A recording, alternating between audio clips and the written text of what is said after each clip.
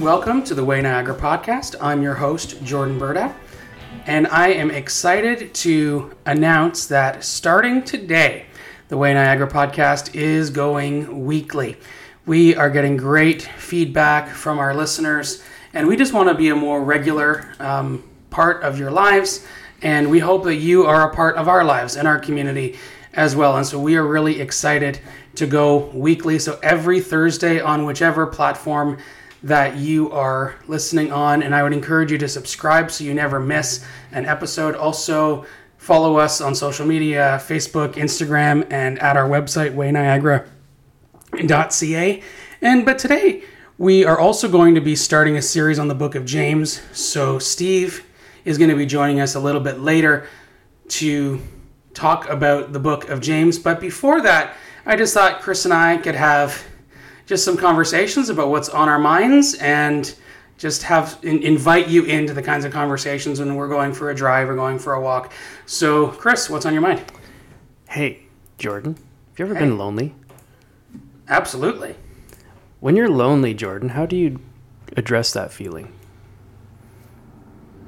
Probably desperately try to find someone to do something with. Isn't that an interesting feature of humanity? It is. Have you ever noticed that lonely people, or people that like being lonely, you know, like my wife specifically, and maybe others who are wired like her, who don't necessarily need the energy that they get from being around other people, but do you ever notice that do you know anyone like that who also gets to that point where they're like, oh, I just need some people around me?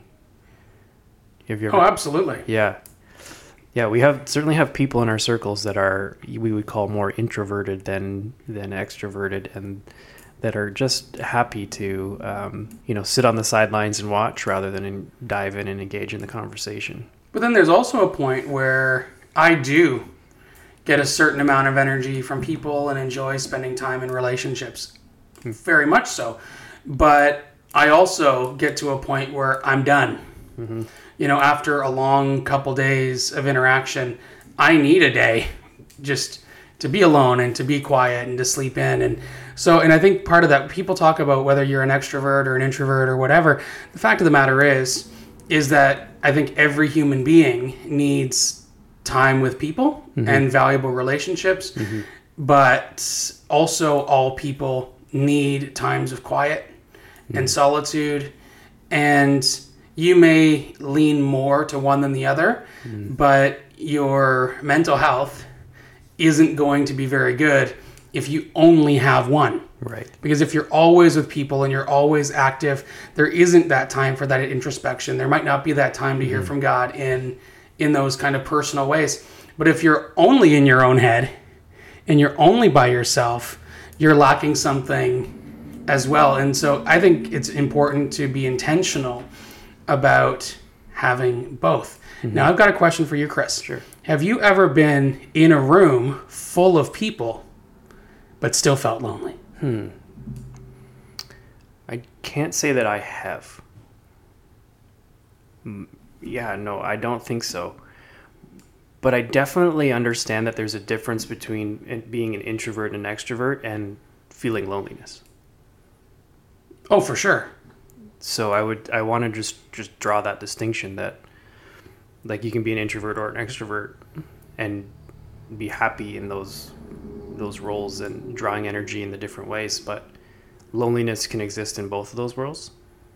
But back to your thought, no, I can't remember a time where I've been in a room where I felt lonely, but maybe because my superpower is ADHD and everything is interesting.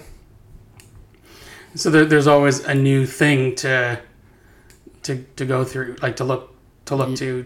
Absolutely. Like even like the posters on the walls and places can be so interesting to me, and when I was thinking, like, sitting in the doctor's office, you're surrounded by people that no one really wants to talk or whatever, and you're looking at these incredible posters and just there's so much energy that went into the design, and you wonder about this lonely grandma and that's on the picture there and what she's going through and needs all these different shots that they're offering.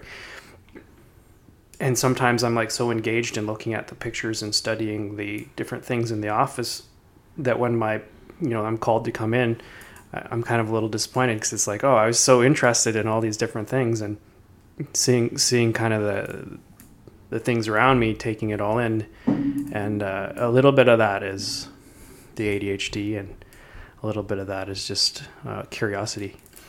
And I don't have the stats on hand with me, but I know that loneliness is becoming such an issue that the British government actually appointed a minister of loneliness to try to find solutions to that growing concern. Now that's an interesting title. Of loneliness. Minister of Loneliness.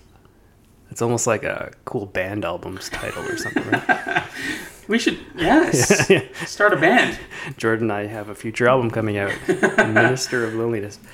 But I had this interesting thought, because a lot of people talk about loneliness like it's like a defect or a problem. Like when you feel lonely, it's like it's a you problem. That there's something deeply wrong with the inside of you because you are feeling lonely. And if you are feeling lonely listening to this podcast, I want you to hear today that loneliness isn't a defect. It's a design feature. And that you were created to feel lonely. You were created to be in fellowship with not only God, but with another human. And you look at the story of Adam and Eve, right? God created man to fellowship with God. And then God saw that man needed a partner and gave him a partner to journey with. And so part of our design is to feel lonely. But the beauty of loneliness is that it drives you to wanting to connect with others. The problem is that we as a society have put up so many walls, right?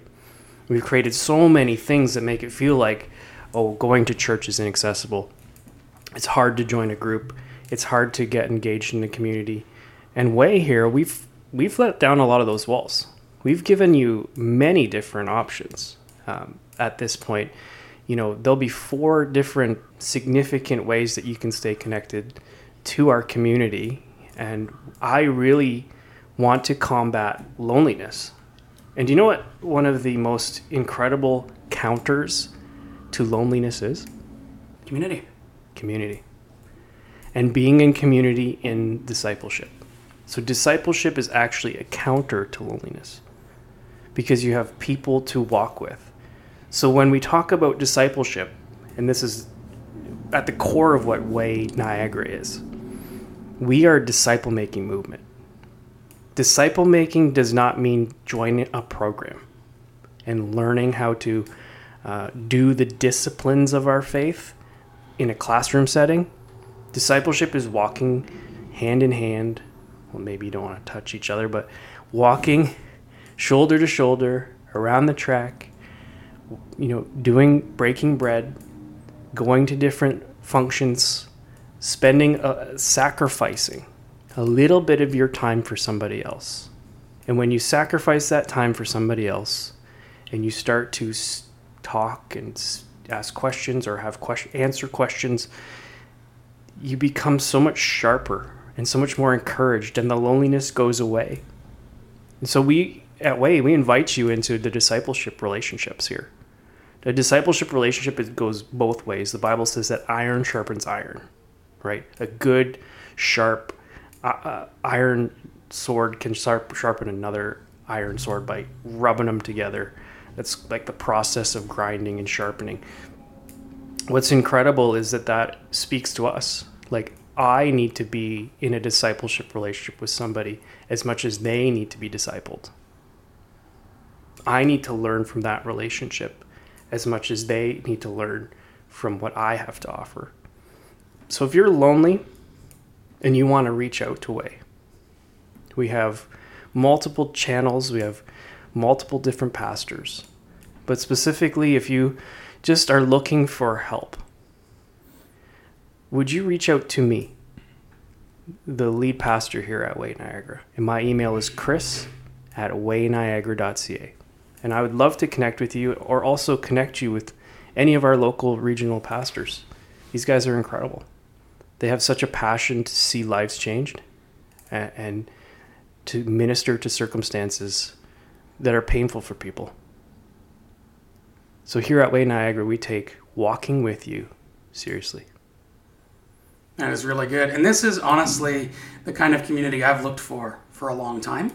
And it has been an honor, and I am excited to continue to walk the journey. And I hope to, for our listeners at the podcast, is actually a little bit of a sample of what those interactions can be like. We are really wanting to make these conversations as natural as possible. We are not just producing content to just say, hey, look, we like listening to the sound of our own voice. We are really wanting to demonstrate what good conversation can be. And so we are excited in this new season to have more voices on the show. You'll hear from Chris and I regularly, but we are going to have a lot of voices that are going to come on and be a part of this conversation together. And I really do hope that you join us. Now in just a moment. We're going to start our series on the book of James right after this. Over the past number of months, we have been meeting every other Thursday night at the West Lincoln Community Center, and it has been a really good experience so far, but we are excited in October to launch something new and exciting with some new friends and new faces at Way. So Chris, why don't you tell us about that? Yes, starting October 12th at 7 p.m. at the West Lincoln Community Center will be our official wellness groups, which will be led by Agora Network. They'll be there to help our teams and our people walk through just discussions around mental health with a kind of an undertone of apologetics, just explaining, how the Bible supports the thinking around mental health these days and encourages us to embrace mental health and to challenge mental health and to find ways to find footing through our faith in the journeys of mental health. And I think this is really important because we all have our own mental health, right? And that could be positive, that could be negative, that could be experiences that we're going through in the moment, that could be things that we've dealt with in the past, that could be concerns or even excitements about the future. We're talking about the full picture of mental health, not just particular problems or issues. At Way, we really do care about the whole person. Right. And we talk about physical health, mental health, spiritual health, and community health. Mm-hmm. And this is a really important piece of the puzzle. Mm-hmm. And after we go for a walk, there's a walking track at the community center, and it has just been a really great time to just be able to fellowship and to talk in a more informal way. And so we really do hope that you can make it out there. For more information, go to wayniagara.ca.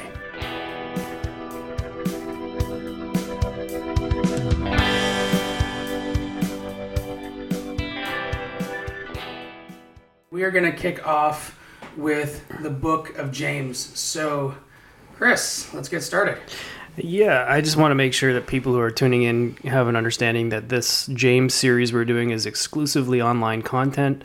You will find it here on the podcast, but also on our social media platforms. And we really want to make the study of James available to everyone who is in our circles, no matter what of our touch points you attend, whether it's a church service, it's the meeting at the wellness meeting at the arena, or you're just strictly a podcast listener. We want you to engage this content exclusively through the podcast. So welcome, podcast listeners, to the book of James. This is going to be exciting. I think so.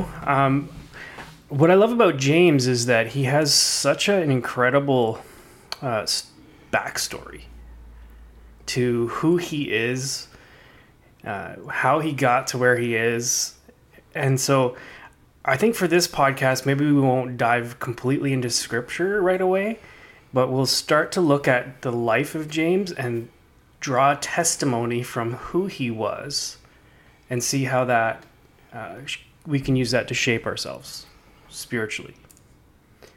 And so I'm curious, do either of you guys know any of James's nicknames? Off the top of my head, James the Just. Yeah. And then I'd have to check my notes, but I think Jesus the Righteous was another. Or not Jesus, James the Righteous. Yeah, and so he had a really funny one that he was called kind of by his contemporaries, which was James the Less. Would you like to be known as Steve or Jordan the Less? If it's compared to Jesus, I guess. I'm probably known that in some circles. Well, picture what scenario today using the word the less attached to yourself means, right? Like, I think if you use that, like, yes, I am James the Less, you might even be like, when people are like, oh, I'm so humble. And you're like, but you just told me you're humble and therefore negating your humility. Right? It's kind of like the same idea. Oh. Well, I had someone once tell me that they pride themselves in their humility. So we better kind of watch out with that. But here's the thing. So James the Less, when they call him the Less, this was an old-fashioned way of communicating that he was the younger brother. Okay? So when they say James the Less, they're talking about he's the younger brother of Jesus. Isn't that cool? So today we're going to learn and hear about James, the younger brother of Jesus. And I'm sure, like, in your minds, you're hearing all of these, these thoughts about, like, what would it be like to grow up with the Messiah as your older brother in the household? I don't want to think about it. I'd be in trouble all the time. Like the standard of perfection is real high, right? Well, I'm just thinking about a new Christmas song. James, did you know that you're big brother? Oh, man. It's kind of wild. And they had other brothers, too. There was Jude, Joseph, and Simon, who were all brothers. And I'm just curious, like, what would it have been like to grow up in that household with the Savior of the universe sleeping in the bed next to you?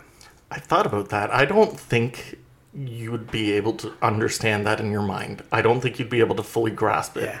And I think maybe we see that with James because he's not really involved with anything Jesus is doing until after the resurrection when he shows himself to him. That's right. Isn't that wild? Like, he's not a disciple. Like, he's not one of the dudes following Jesus around as he's preaching town to town and witnessing the miracles firsthand. He's more likely to have shown up at the Pentecost moment and been there, maybe gathered in that room when Jesus just apparates in the middle after his resurrection. He's like, hey, here I am, guys. You're talking about me. And, they look at his hands and they look at his wounds and they're like, it is you, right? And there's an incredible story there that, we can preach sermons on later, but I think that the life of James, whatever he experienced post his brother's death, was so life-changing, so radical, that it mirrors our life-changing radical experience. And so I view as an organization, like, we love testimony at Way, right? Like, testimony is what fuels us. So I pictured James being like this, like, pinnacle of testimony. I mean, he knew Jesus through and through. And then maybe the doubts that you would have, like, if your brother told you he was special, you're like, oh, okay, sure you are, right? Yeah. Certainly having had a brotherly experience, I can say, like, there's times where you're like, oh yeah, my little brother, oh, okay, my little brother can do this thing, right? Like, you really start to realize, like, that there's potential in another individual that's greater than your own potential in ways, right? And that might be shocking from a human standpoint. And so for the book of James, we're setting up a story of a person who had a personal, deep and intimate relationship with Jesus the man, experienced Jesus the resurrected Savior, and would later give up his life to serve his risen Savior, who just happened to share the same bedroom as he did. How stunning of a story is that, right? And so we find James in a place of leadership, probably elevated because of his position to Jesus, but also fiery. Like, what we're going to learn here is so incredible. And so episode 1, we're looking at the author. You can call this About the Author if you want to have a title. But it looks like this. James, and this is to quote Chuck Swindoll, if you know the old preacher Chuck Swindoll, says James looks a bit like an Old Testament book of Proverbs, but dressed up in New Testament clothes. Now, James is referred to as an epistle. Do you guys know what an epistle is? The wife of an apostle? That's it, yes. No. In fact, there are 21 epistles in the New Testament. Do you know what an epistle means? I have been told many moons ago, and it is so gone. Epistle just simply means letter. Right, yeah. It's a letter written by a New Testament apostle to a specific regional church or to a person or a people while that apostle was influenced by the Holy Spirit to impart spiritual guidance and wisdom. I think we need more epistles. I would love that. Just sometimes our platform of Facebook's not the place for those things. You know, we actually were just reading someone's epistle from their position at a church and having come out the other side of some trials, and it was pretty eye-opening. So not encouraging it necessarily, but I'm thinking we need to be a little bit more intentional about what we write to people, our tonal language, and how we reflect our spiritual maturity. Well, and this is something that's really important in my work at Crossroads. Like, part of my role actually is to help share the impact stories of, people that call in or email. Because I think part of the Christian life is to share what God is doing. Mm.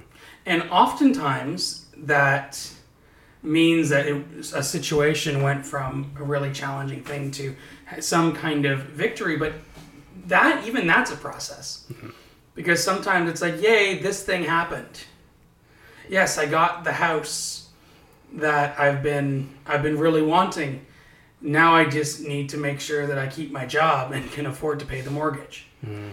Right? And so testimonies are ongoing. That's why I say this, because even when we are celebrating the work that we are doing, that God is doing in our lives, we also need to remember that doesn't stop. Hmm. And sometimes there's some real high highs and there's some real low lows. And the epistle of our life includes all of it. Mm-hmm. And not to glaze over the challenges, but not to dwell in them either. Yeah. It's to have a full picture. And it's just really fascinating just to hear people's stories. I love hearing people's stories because they inspire me and bring comfort, bring guidance at times. And it's just great that in this world where we have technology and to be able to share those things. But what's amazing about James is that he could write this, and 2,000 years later, it is still preserved. Mm-hmm. Yeah. Like, I really, sometimes I look back at, my Facebook posts, on this day 13 years ago, you said this. And I'm thinking, I'm hoping that's not preserved for 2,000 years. Yeah. Because but oh, young Jordan. But it is great that these words of James are being shared with us, and we're getting to see just such great perspective from James the Less. Mm-hmm. It's pretty cool. So did you know, and this is really relevant to us, that James was a co-lead apostle, which means him and Peter together led the Church of Jerusalem.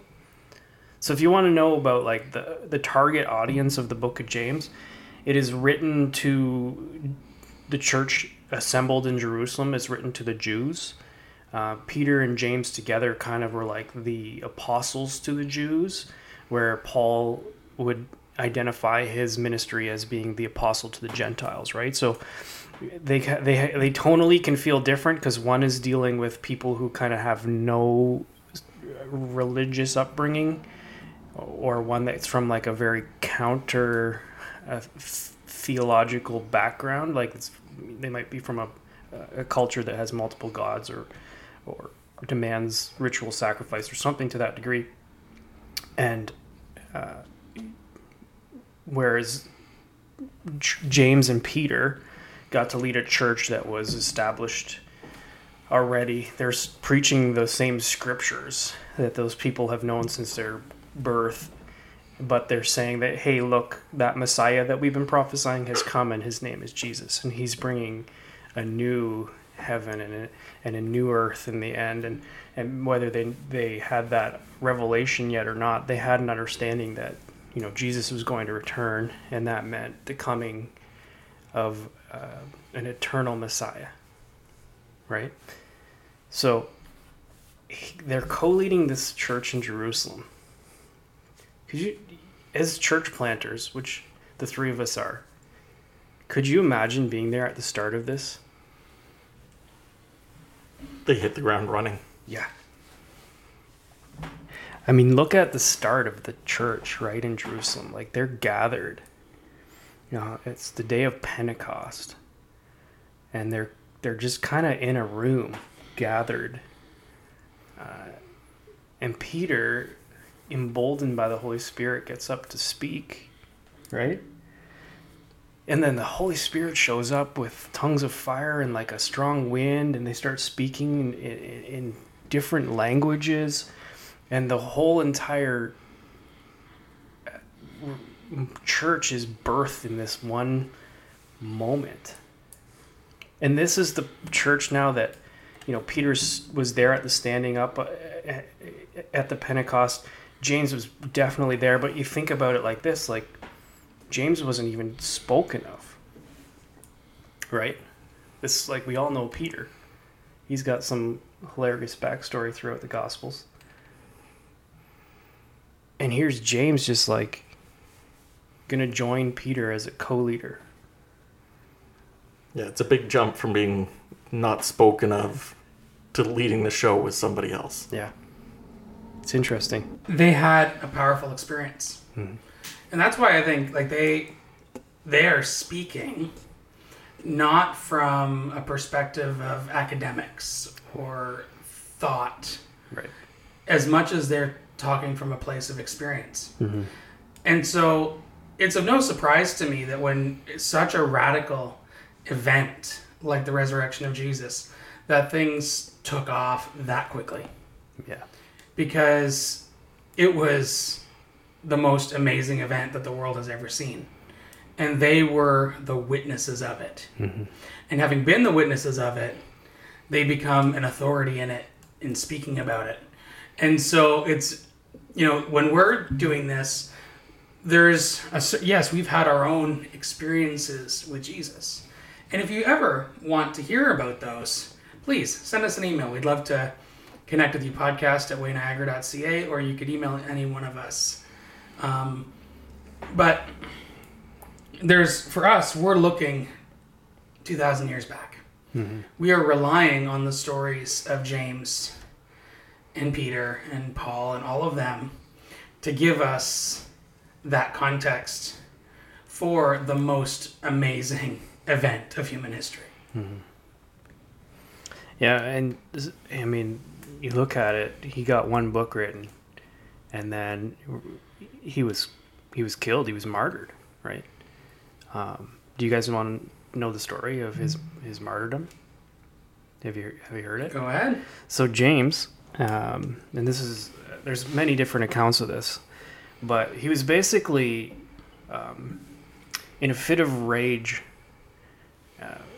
The temple leaders and the Sanhedrin basically gathered him up when he was preaching and took him to the pinnacle of the temple, so the top spire of the temple, and they threw him off the temple into the streets. And it says that there's a count that says he survived the fall, right?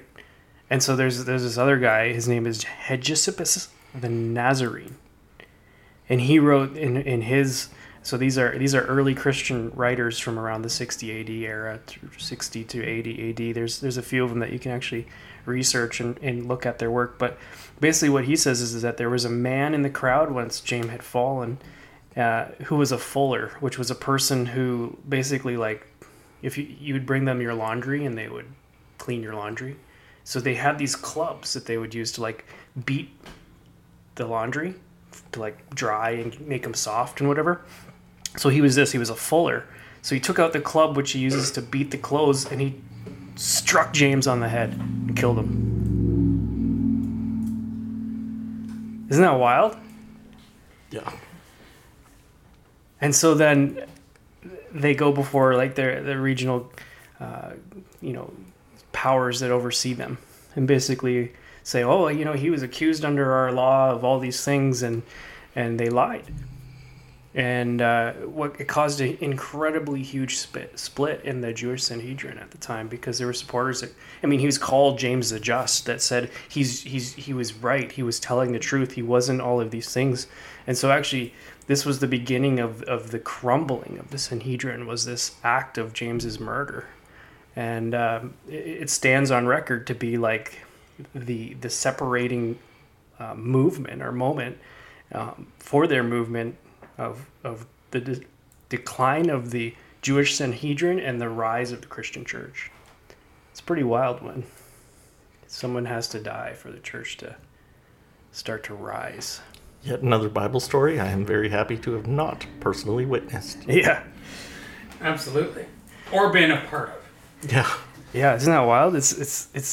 We get this incredible book that we're about to dive into. It just has some of the most rich text in the entire scripture, and is described as a version of Proverbs redressed for the New Testament church. And his life is so short, right? His story begins with like being the brother of Jesus and ends with being the martyr that the church needed to subdue some trust in the Sanhedrin, but also to restore a fiery vigor to the church to pursue Christ even more. And so we're about to enter the book of James. And James starts like this. It says, James, a servant of God and of the Lord Jesus Christ, to the 12 tribes scattered throughout the Gentile lands. Greetings. So not only do we discover in his intro that James identifies himself as a servant of God and a servant of the Lord Jesus Christ, we discover that he's not just writing to the church in Jerusalem, but that he's writing to all Jews, to the 12 tribes scattered throughout the Gentile lands, right? Because they're under Gentile leadership and control. And his first words to them are, sup, yeah. Greetings, right? I like this guy. I like his energy. And I hope you will tune in next week to hear more as we dig into James. This is the best cliffhanger ever. But we're going to let it stay there. We are so grateful that you are listening, and we are excited to go to weekly episodes. So next week on your favorite platform, subscribe so that you can hear more from the life and the book of James.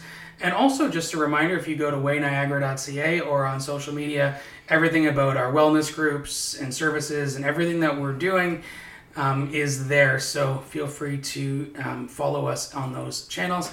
Thank you so much for tuning in. Bye for now.